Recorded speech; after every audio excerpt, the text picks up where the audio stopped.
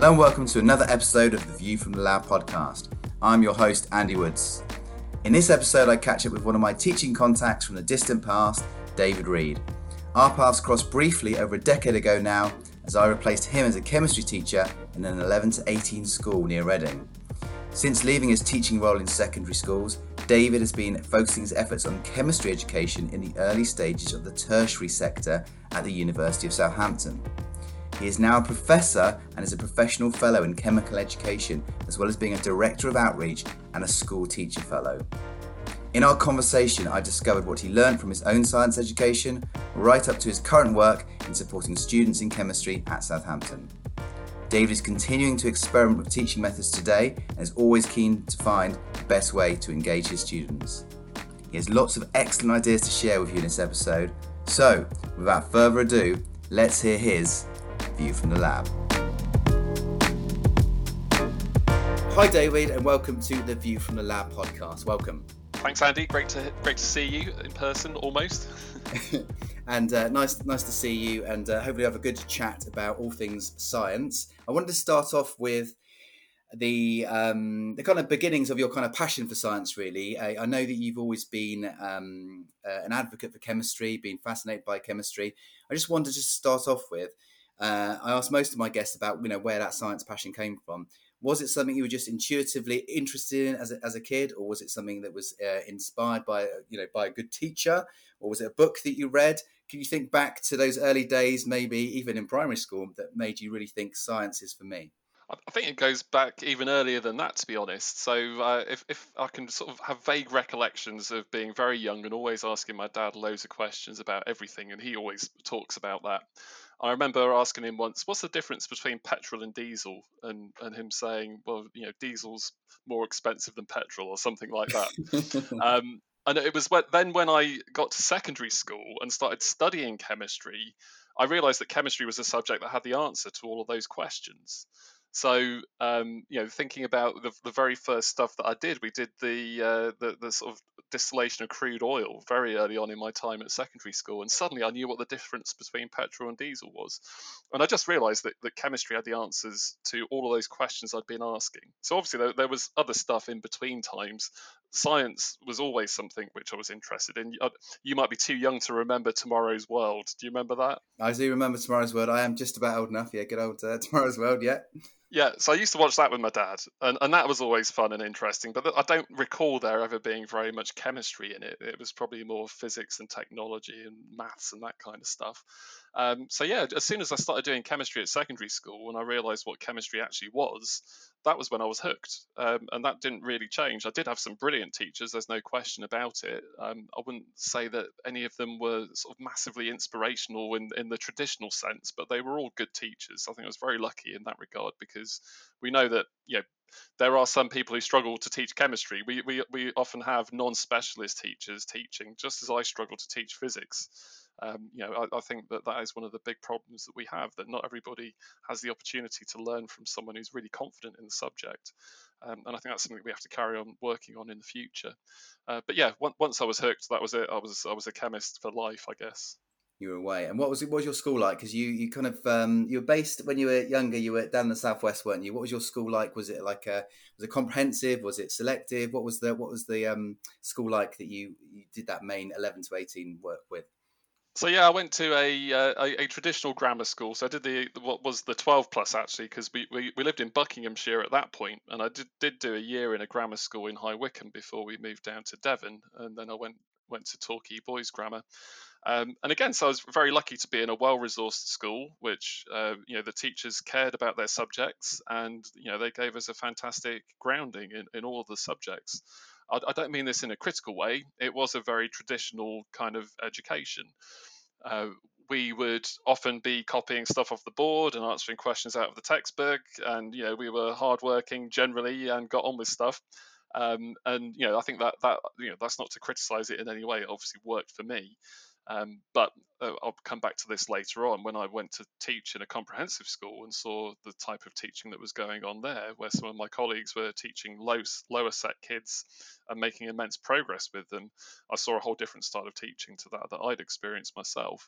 But no, I mean, looking back, I think the wooden benches in the chemistry labs and that smell that you get, it's very evocative. If I walk into an old lab, it takes me back to school, and I only have fond memories of it, to be fair.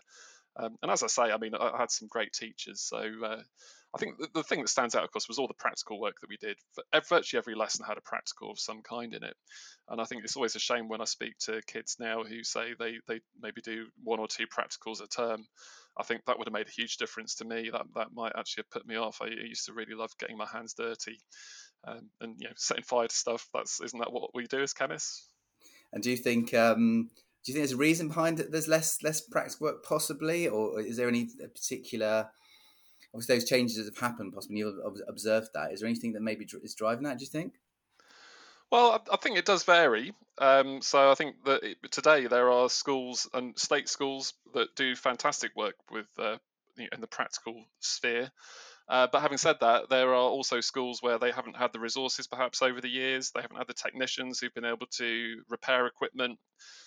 They haven't had the budget to replace stuff that's broken. It's easy for things to decline over a period of time. And because it gets difficult for the teachers then, if you haven't got the kit you need to do the practical, you don't do the practical. And then it just disappears from your practice. So you can see how over a period of time, it could be that in a particular school that there is a decline in the amount of practical work that's done. I do worry a little bit at the moment with what's going on with the pandemic, that lots of kids are in rooms where they can't do practical work, they've not been able to move around. And once these issues set in, it's very hard to reverse that trend. So I think that's just symptomatic of the same kind of problem. I do think also it's expensive, practical work. If a head teacher is trying to save a bit of money here and there, trimming the science budget a little bit can be quite an attractive prospect, I guess. So I think there are a whole range of issues that affect it.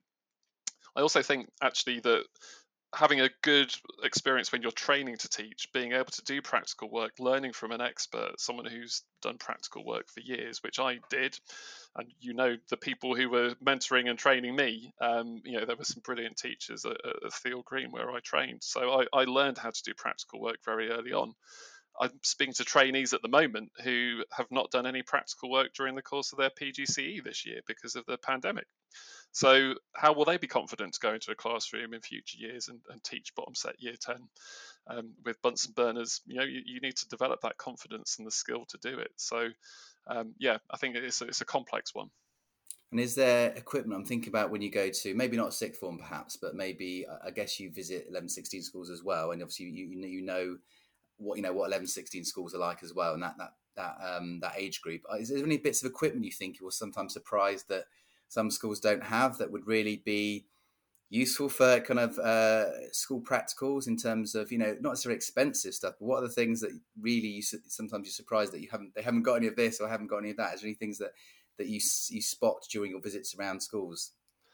Well, I mean, to be fair, I've not spent as much time in schools in recent years as I did in the early part of my time at Southampton.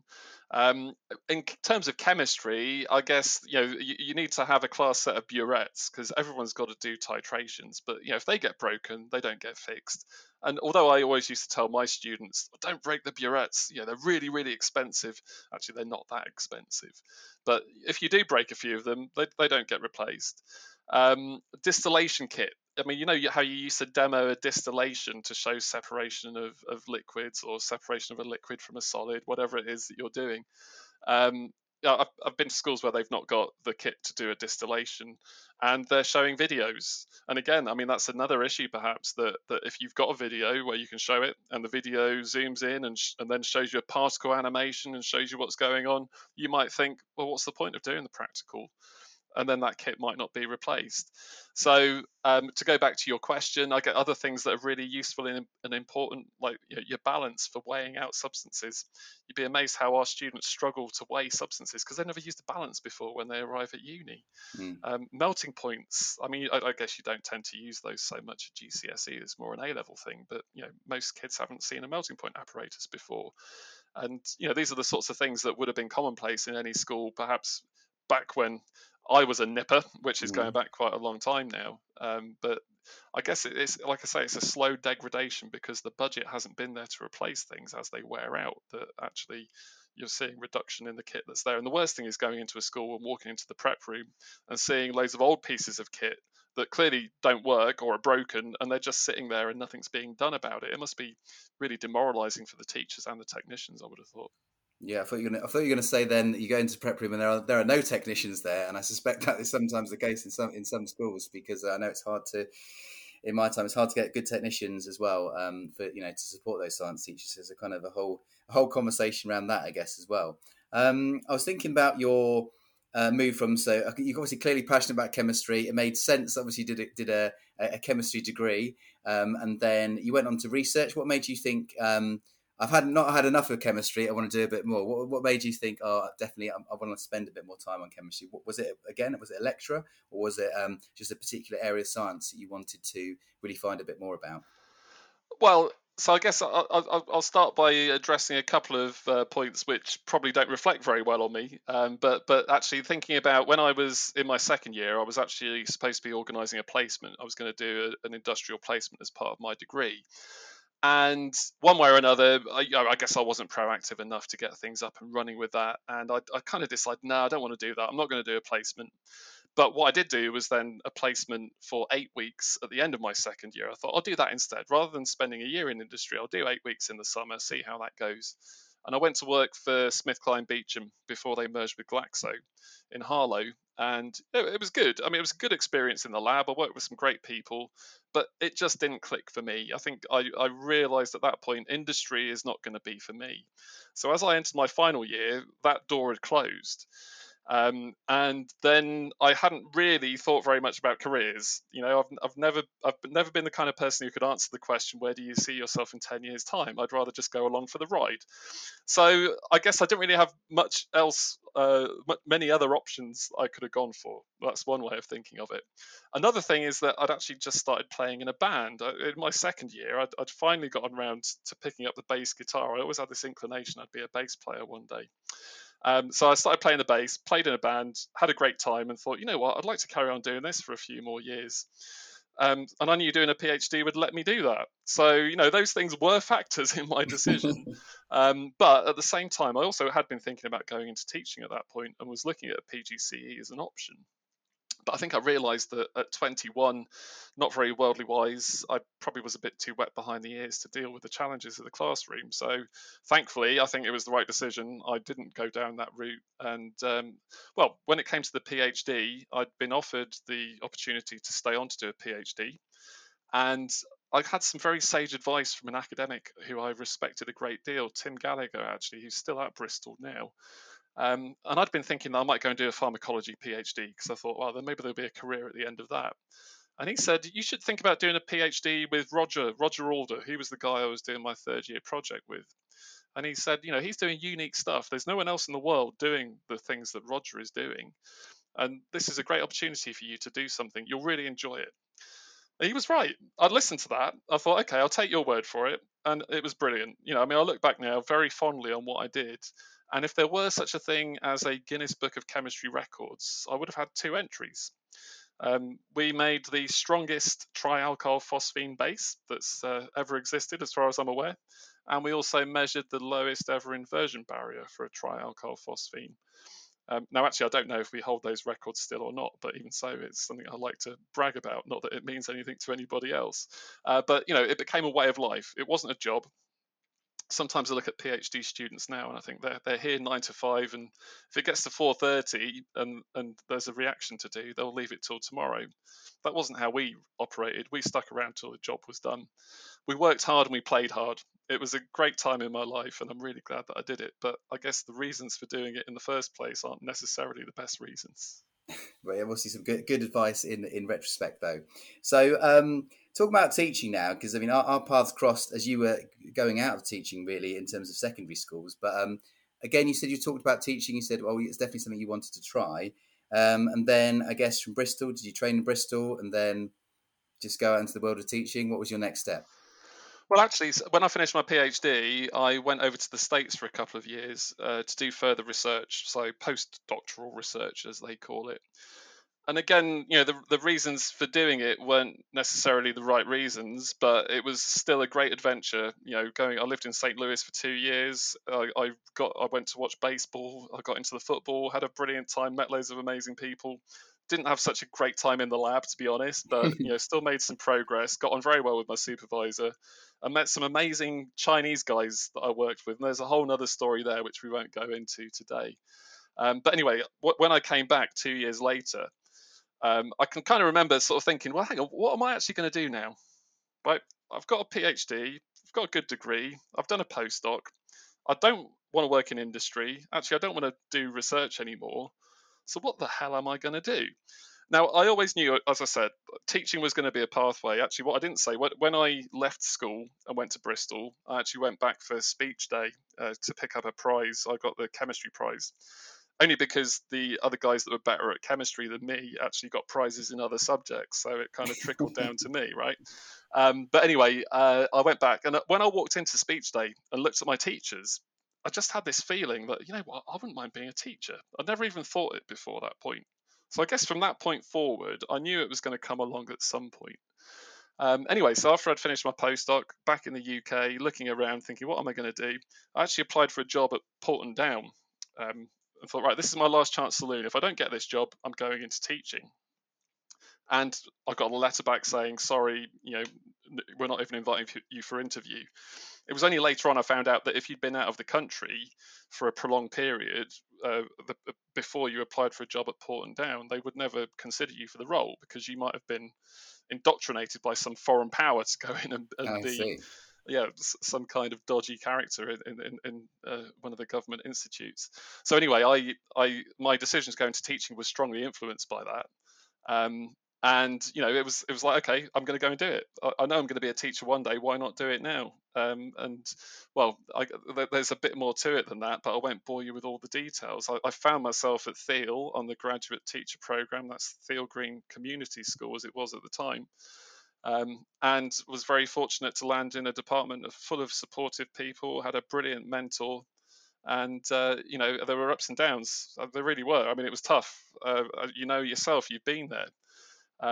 And after 6 weeks of my training, I almost dropped out. I actually went walkabout for a few days, but fortunately, because they're such a good department, they brought me back in, got me back on my feet, got me back on track, and I guess I survived. I know. And did you learn, because you were there for a significant amount of time there, weren't you? I think, was it 5-6 years you were at Thiel? It felt like it. It was actually. I think I first started my training in September 2003, although I didn't actually start working in the school until January 2004. So actually, it was only 3.5 years, because a certain other teacher came in and replaced me when I left, which of course was yourself, right? So for anyone listening, we'll say a bit more about. I've got a little story for you a bit later on that you don't know about, and I'll slip that into a response later on. Okay, so I can cut out later, Dave. It's fine. So you're teaching for a bit. So obviously, when you moved to this to University of Southampton, where you've been for a while now, again, what occurred there? Were you looking for something different that teaching wasn't giving you? Were you just thinking, I want to take my teaching career in a different direction? How did that opportunity rise, or was it something you were just literally looking for, and that opportunity came up? Well, yeah, I mean, it was the right job at the right time. So again, I mean, as always with these things, there's a story there. So if I think back to when I first walked into Thiel, of course, the first thing you do is you observe other teachers. And I was stunned by the amazing teaching that I saw, because it was so different from that experience that I've described already that I had in my traditional boys' grammar school. I saw, proper active learning, the teachers teaching a bottom set year 10, and we're talking about kids they were lovely kids, some of the nicest kids I met in the school, but really struggling, with lots of, special education needs, lots of TAs present. And the teaching was absolutely phenomenal. And these kids were walking out of that room knowing some science, which they would not have known before. And certainly if they'd been at my school, they wouldn't have learned anything. So, I saw some amazing teaching, and I honestly thought this. I thought, wow, if only universities knew about the sort of teaching that's going on at school. Because I thought about sitting in lectures and copying down 20 sides of A4 notes. There's no learning involved in that. And having seen the teaching that was going on at a comprehensive school, I suddenly understood the difference that good teaching could make. So that thought was there, that universities need to know about this stuff. I was also aware that Bristol had a role called a school teacher fellow. They had a fantastic guy, Tim Harrison, who's still there now. He's now a good friend of mine. But because I studied at Bristol, I was aware of his role and was very jealous that this guy who'd been a school teacher was now working in a university, going out, talking to kids in schools, blowing stuff up and getting paid for doing it. And I was like, wow, I want a job like that. So then when this job came up, this was only, as I said, 3.5 years into my time, really, or 3 years into my time of teaching.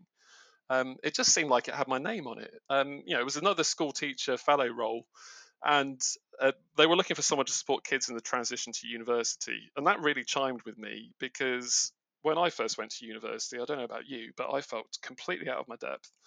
I remember going into the lab and them talking about this stuff called acetone that we used to wash all our glassware in, and thinking, what the hell's acetone? And looking around and thinking, everybody else knows what acetone is. I'm the only idiot that doesn't. Of course, I later found out no one knew what the hell acetone was because that was the old name. It's actually called propanone, and that's what most people now call it. I didn't even know that until probably I was in my third year. So the whole experience of the transition was very difficult for me. Again, I nearly dropped out after 6 weeks, nearly switched to psychology, bizarrely. No idea why, but it almost happened.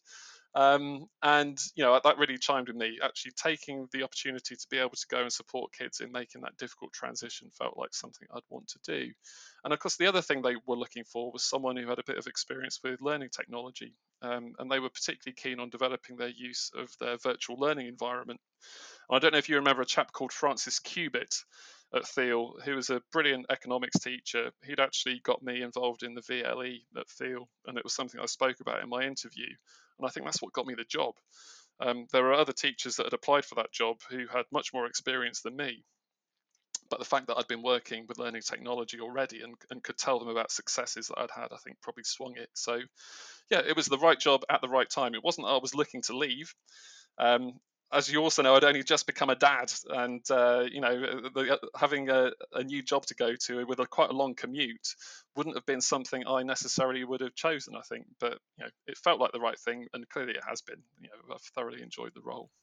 And those, in a sense, those virtual learning environments are kind of obviously come back up to the pandemic. Obviously we're just relying on those that type of technology now. So it's come on obviously a long way since those days.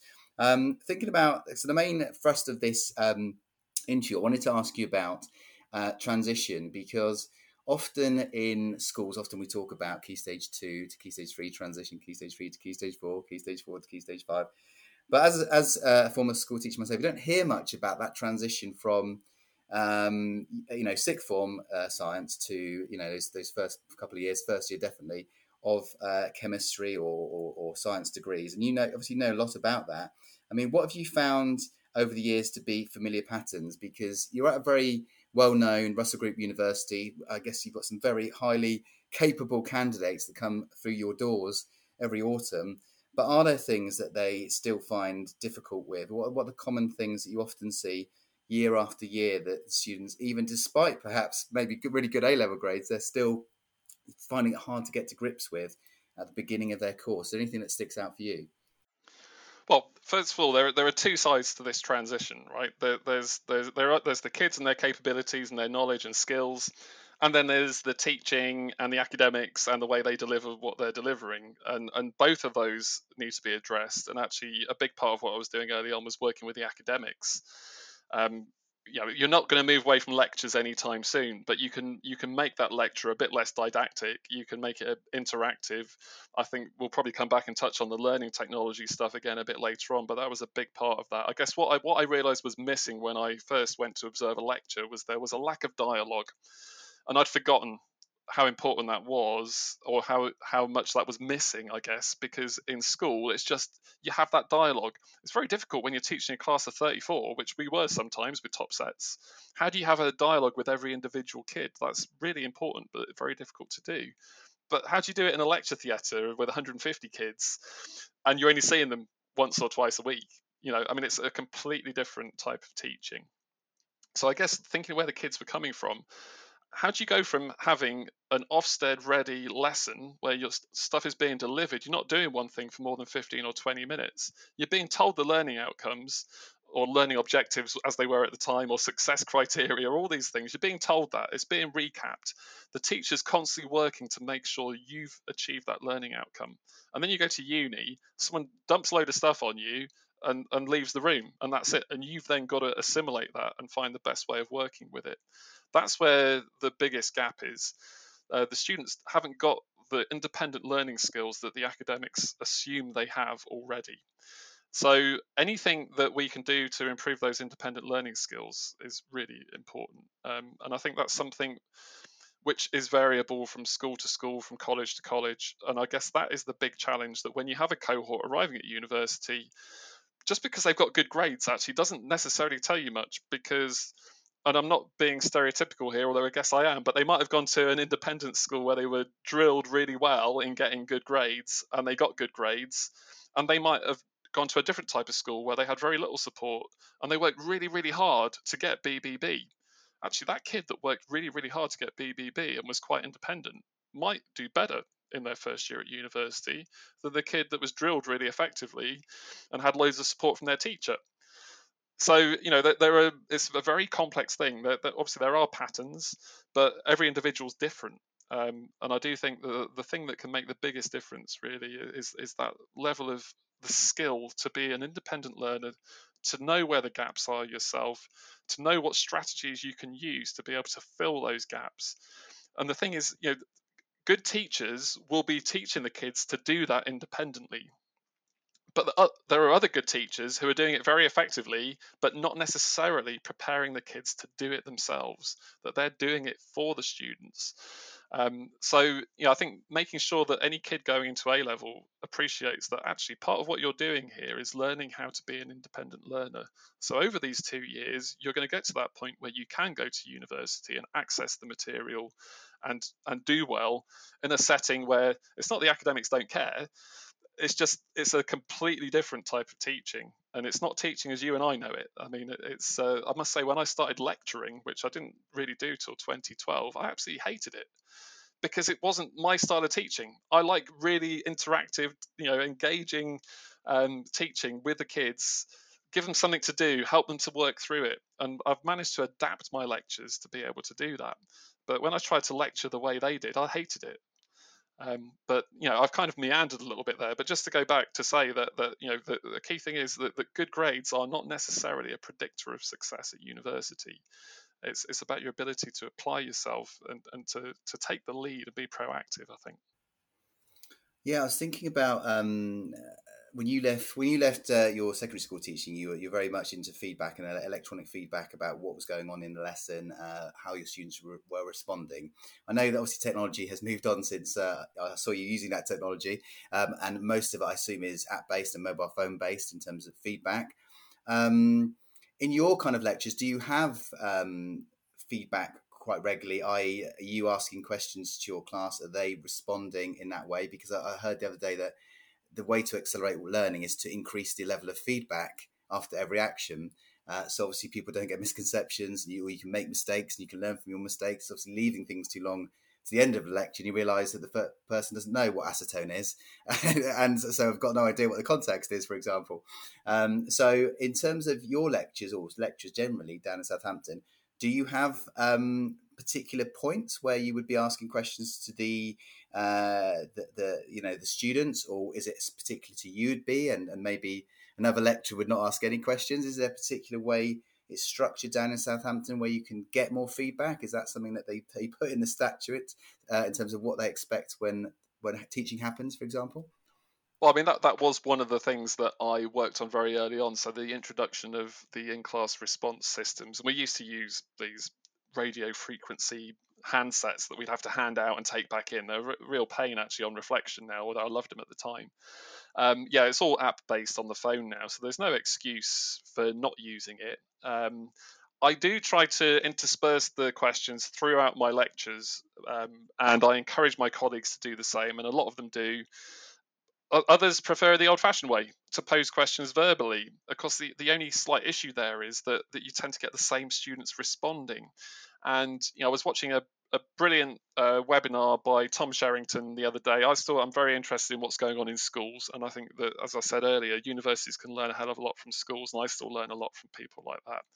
He was talking about Rosenshine's principles and how to apply them in online learning. And the importance of questioning, and and all of that. So we are trying to do all of that, and I'm trying to get people doing it here. But he was talking about cold calling, where you actually would just pick people and just they expect that they could be asked a question at any time in that lesson, and it keeps them on their toes. That doesn't happen in lectures. I've tried doing it, and it doesn't go down well. Students don't like it, and because my colleagues don't do it, that expectation isn't there. So I think that's one of the things that we lose a little bit. If you are the only teacher of your class, your way goes, and they have to get used to it. And it's much more difficult at university. So the electronic voting gives us a get out, really. You don't put people on the spot. It's anonymous. If they get it wrong, they get it wrong. It's not the end of the world. I'll tell you what's been quite interesting, running sessions online, because actually we found students have been quite keen to use the chat. So get lots of responses in the chat. Also people asking questions via the chat when they wouldn't necessarily put their hand up and ask a question in class. So I definitely think there's merit in using the technology. It does open the door to people who might not otherwise participate. But I think I have to be honest and say the participation is by no means universal. There are still a lot of students sitting there hiding.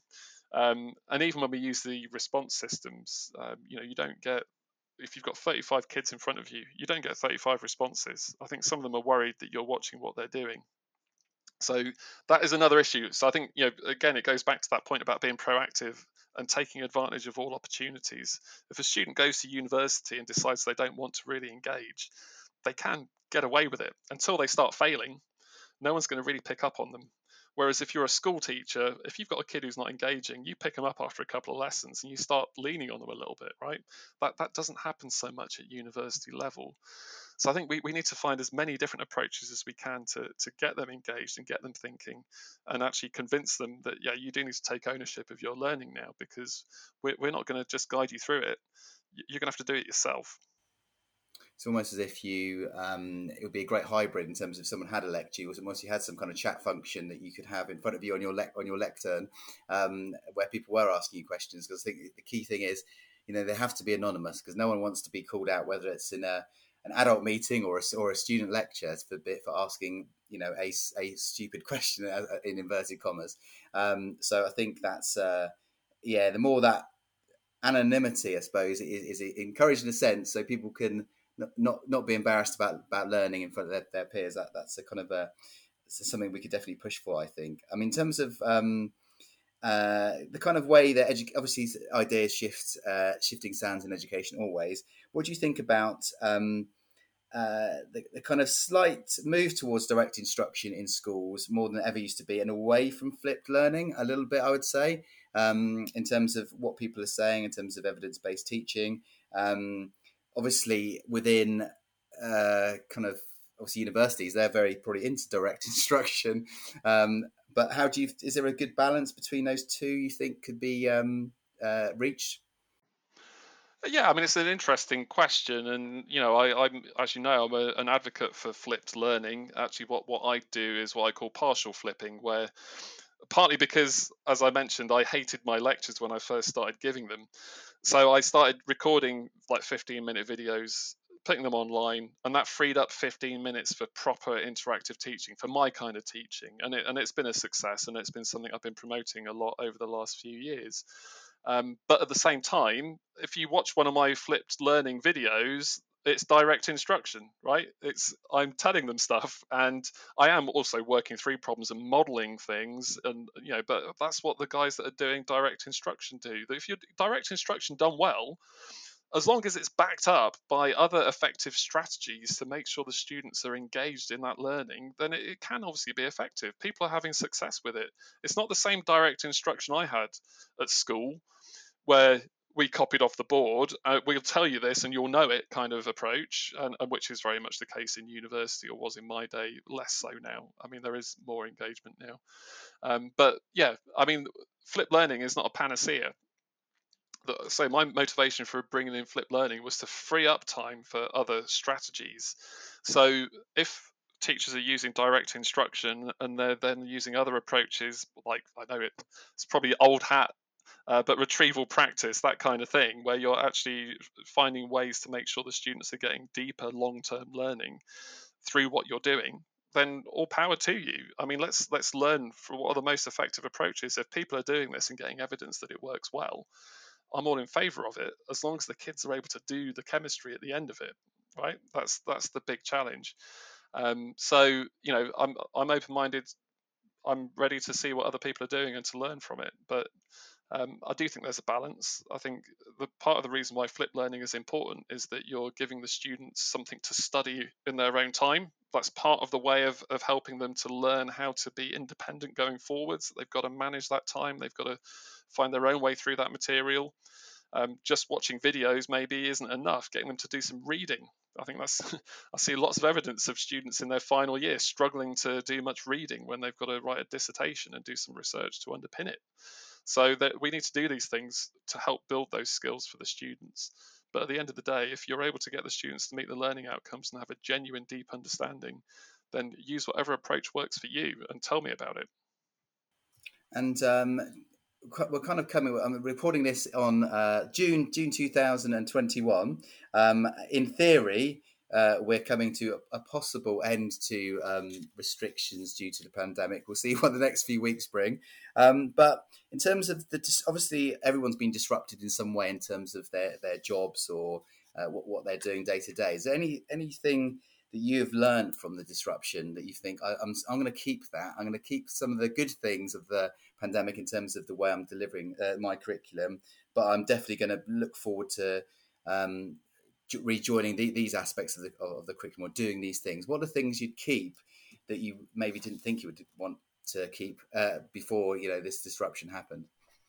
Well, it's interesting because 10 years ago, I could show you a slide I made 10 years ago, which the middle of the slide says if it can go online, it should go online. And I'd put all this stuff around the slide, all the things that we were doing at university level that should be online. And one of the things was lectures. So I've been saying for years that all lectures should be online. Let's go fully flipped. And one of my modules is fully flipped, and I always get good feedback on it. As I say, though, my main approach is partial flipping. However, it's been a revelation to put all lectures online. And actually, colleagues who previously would have said, no, there's no way we're doing that, haven't had a choice. We've had to do it. And so, thinking about anecdotal conversations with my colleagues, a lot of them are saying, "Oh, this is working pretty well. These online lectures. Oh, maybe David was right after all." So I don't know whether that will stay. We'll have to see. There is another slight issue with that, which is actually the students being able to manage their time. It goes back to what I was saying earlier. So I did a bit of an evaluation of this and found the students that responded to my survey, which was about half the cohort, were largely in favour of online lectures and thought it should carry on, and gave me all these reasons why it worked, because they can pause the video and reflect on it. They can plan their own time. They can augment their notes and be better organised. We put quiz questions in the video so they can test their knowledge as they go along, and they like that. We've got the video of me with all my Molly mods waving things at the camera. All those things were commented on favourably. But the other half of the students didn't respond. That was probably because they didn't even get round to watching the lectures, right? So when we were lecturing in person, they used to turn up. Now, whether they were there in mind and body, I don't know. But at least they were there, right? And hopefully something was going in. I think as school teachers, we know a 1 hour lecture where you're bombarding them with content upon content. If there's one thing they don't understand, what is the point of even carrying on? Yeah, because they're not going to understand the rest of the lecture. And that's been another thing that they've said is a benefit here. But unfortunately, I fear that we probably will end up going back to normal lectures again, because actually some students quite like to just sit there and listen for an hour, right? Whereas when they've got to watch a video and manage it themselves, that's a bit more hassle. So I'd love to keep it. Whether we will or not, time will tell. Now, some universities have already said that for the next academic year, they will be doing lectures online. So we'll have to see. And with the variants that are emerging at the time that we're speaking, we just don't know where we're going to be in September. So we'll have to see. But another thing that has been a real revelation this year has been using breakout rooms. Now, what I've done, I've had a cohort of about 38 actually, not too big. So I've created these shared PowerPoint files where we put them in groups of 4. The PowerPoint has an activity on it, which might be like a drag and drop, or something we would have used as a card sort previously, where the boxes are on the screen and they've got to drag stuff around, put them in order. So they go into a breakout room, they have a conversation, they do the chemistry activity on screen. Myself and my demonstrator can watch them, what they're doing in the PowerPoints. We can see when they're making mistakes. I've got my pen, right? And I'm writing on my screen, putting a cross next to the thing they've got wrong. And then you can see them correct it on screen in front of your eyes. So we're not actually going into the breakout rooms. We're just watching what they're doing in these shared PowerPoint files. So that's been an absolute revelation. I've loved doing that. It's been brilliant. However, it's been the best of a bad job. Some students don't engage in breakout rooms. That will be a common experience. Anyone who's used them will know that, right? So it's been brilliant for those that did engage, but it's probably been terrible for those that didn't. So again, whether or not we'll carry on doing that kind of stuff, I don't know. I personally would like to retain at least 1 2 hour slot per week with my students online, because I think we can do these group activities better in that way than we can when we're in person in a lecture theatre. Try and have a discussion between 4 people in a tiered lecture theatre. It's impossible, Yeah. but you can do it in a breakout room.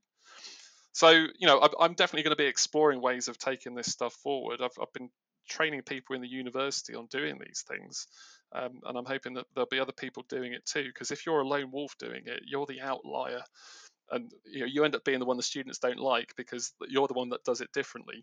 So, I need to get more people on board if I'm going to keep this stuff going. It's interesting you say. I was quite surprised actually. You said that in terms of percentage of or numbers of students coming to lectures in person, it was higher than online. Is that correct? Is that correct? Well, so we don't know for sure. So actually, if we look at the stats, so I'd say there are more students who haven't watched lectures online than would not turn up to a lecture, Okay. right? However, does that mean that when they're sitting there and you can see their eyes are glazed over as you're giving the lecture, Yeah. I mean, is there any benefit in them being there, right? But yeah, I mean, it's hard to know because some students have told us, oh yeah, I know that it doesn't show you that I viewed this, but I was round at my friend's house watching it in their room. Or, we don't really know how many students have watched the lectures because the stats aren't giving us the full picture.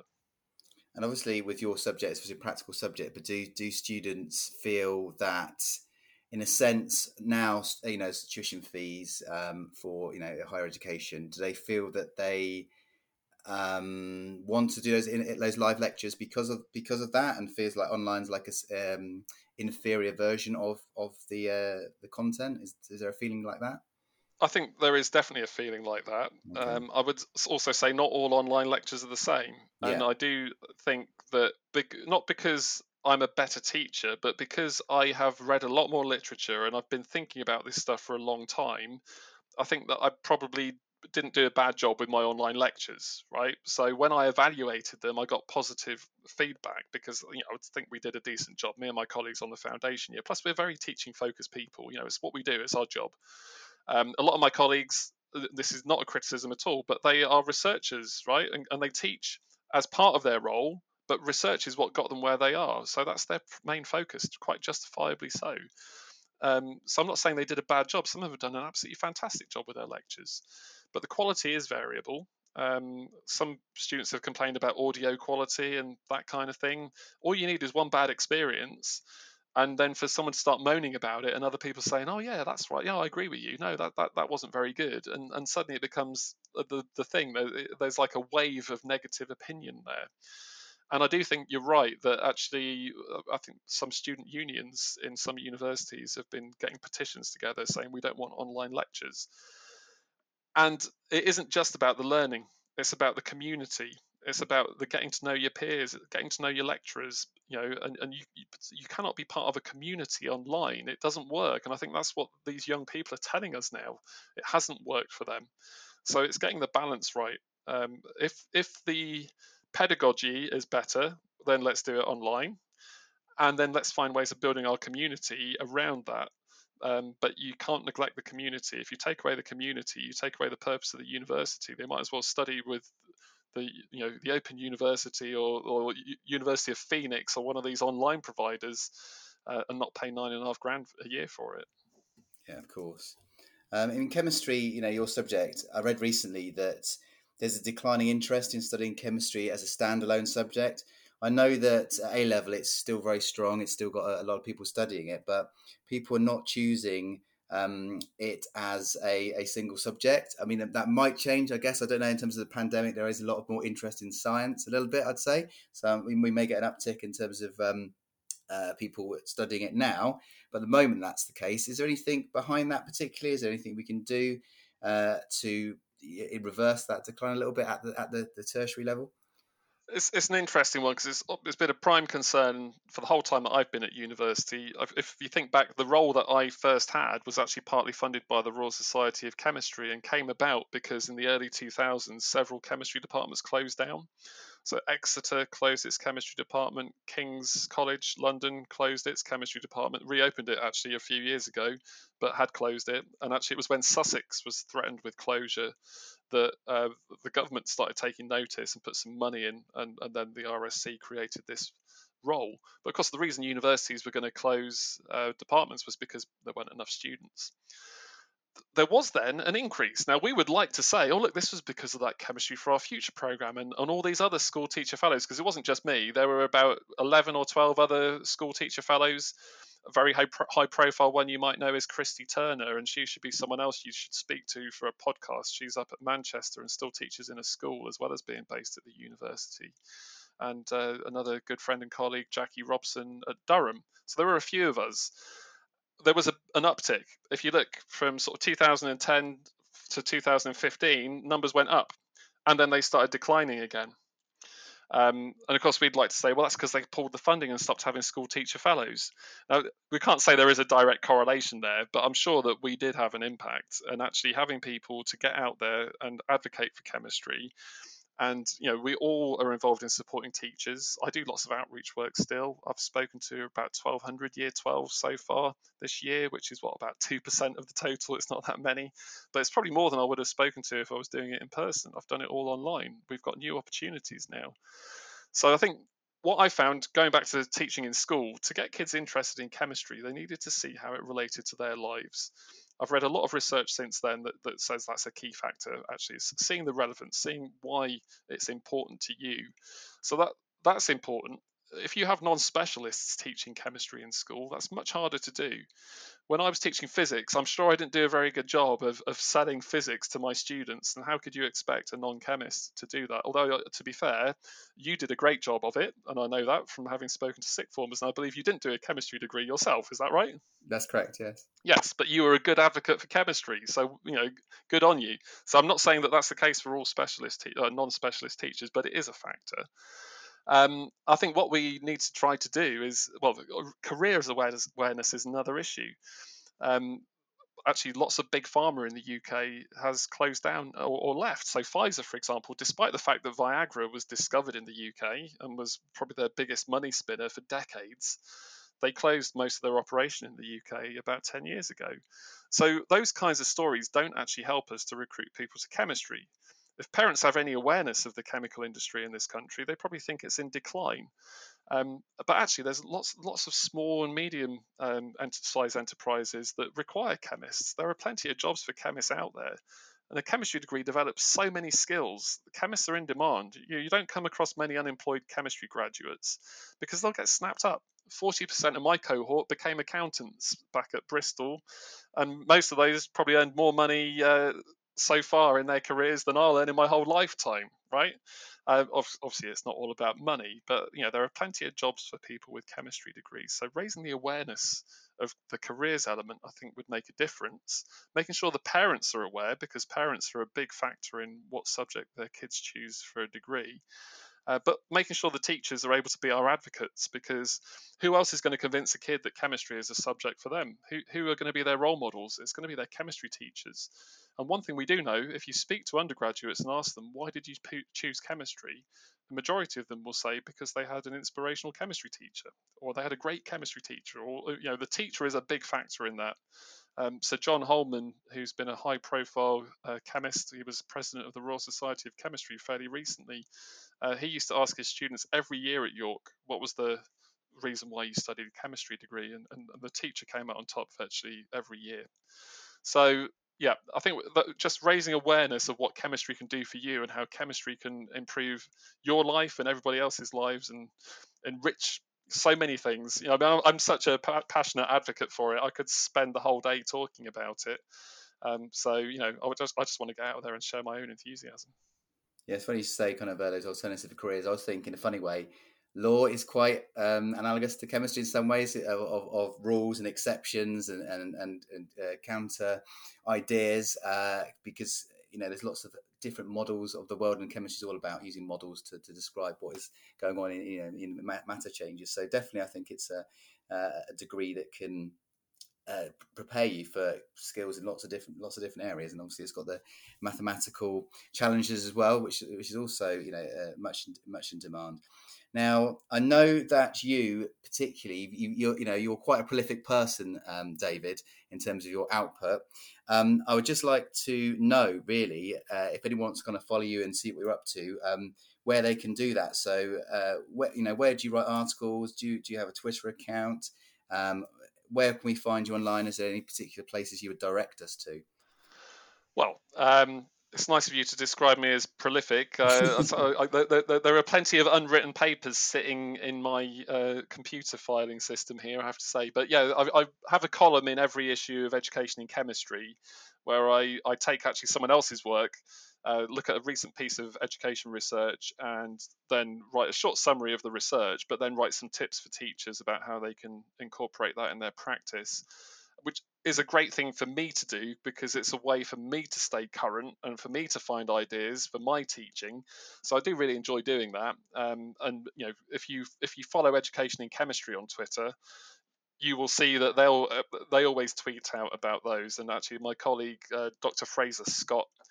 Now I'm not sure if he's moved now. He was at Strathclyde. I'm not sure if he's still there. But anyway, he also writes another column pretty much the same. So it's worth reading his one too, not just my one.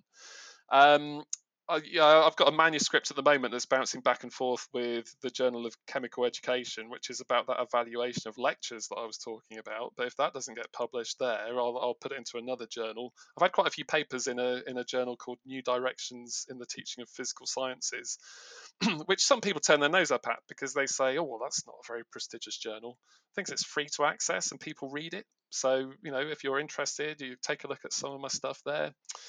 But really, actually, I do have a new PhD student starting soon. So in a few years' time, she's only going to be working part-time. So this is going to be a 7-year project.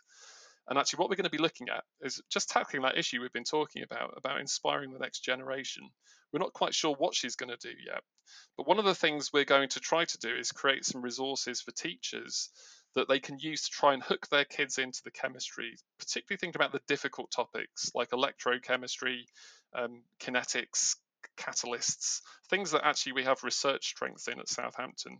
So we're going to try and create some narratives around that research to show how it can change the world. Give you an example, right? How many kids do you think have got a mobile phone that has such a terrible battery life they've got to keep plugging it in at school when the teacher's not looking? Probably 50% of them, right? I've been there myself. 99% probably. Yep. Well, so a spin-out company from Southampton Chemistry, they have created some new types of battery which can go through 3,000 charge cycles before showing any sign of degradation. Now, it's going to be a few years before they're available, but that's going to be a pretty interesting hook. So we've got to try and create the resource that the teacher can use to hook the kid in using this narrative based around our research. So the PhD student is going to be looking at that and trying to find a way of monitoring the impact.